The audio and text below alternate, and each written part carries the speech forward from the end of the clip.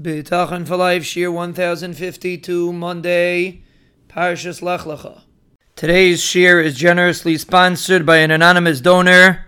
The schus of Limadat Torah and Chizik of thousands and thousands of listeners throughout the globe should bring him siyata d'shmaya and ruchnius and gashmius for his entire family. We are explaining that analysis is a waste of time, specifically news analysis, because ultimately it's the Rebbeinu Shalom. And even if these brilliant analysts have it all figured out, and they know how step 1 led to step 2, etc., until the outcome came, they're missing the main link in the chain. They're missing the brains. They're missing the source of everything that takes place. Of course, 1 led to 2, that led to 3, that led to 4. But what led to 1? That's the question. How did 1 start? If you decided that 1 is the source of everything that's coming later, if you decided that the reason why this and this happened is because some leader made a decision, you're foolish. Leaders don't make decisions. The Rebbeinu Shalom made decisions. So the Rebbeinu Shalom made a certain decision, and therefore he decided that this leader should do this and this. And then this and this happened, and then the next step happened, and then the next step happened. It's as simple as that. That means that your analysis might be correct. You might be right that 1 led to 2, and step 2 led to 3, etc. But you're missing the reason why it all started.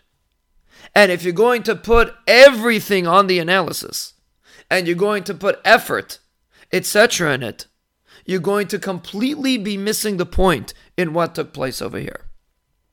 Even if step 1 led to step 2, which led to step 3, which led to step 4. That's true. But the entire building, the entire foundation of everything that took place is sourced in HaKadosh Baruch Hu. And therefore, when we turn to the Rebbeinu Shalom with tefillah, with emunah and bitachon, he can easily turn it all around. However, if we think that step 1 is the source of everything, then, of course, we know the Rebbeinu Shalom could get involved, so to speak. If we daven, he can get involved. But it's much more difficult to understand the truth. To understand that bitachon can completely transform the situation. Because if step 1 caused the situation, if this individual or this situation or whatever it was caused the situation, it's very difficult to envision that the Rebbeinu Shalom will step in and disturb the sequence of events.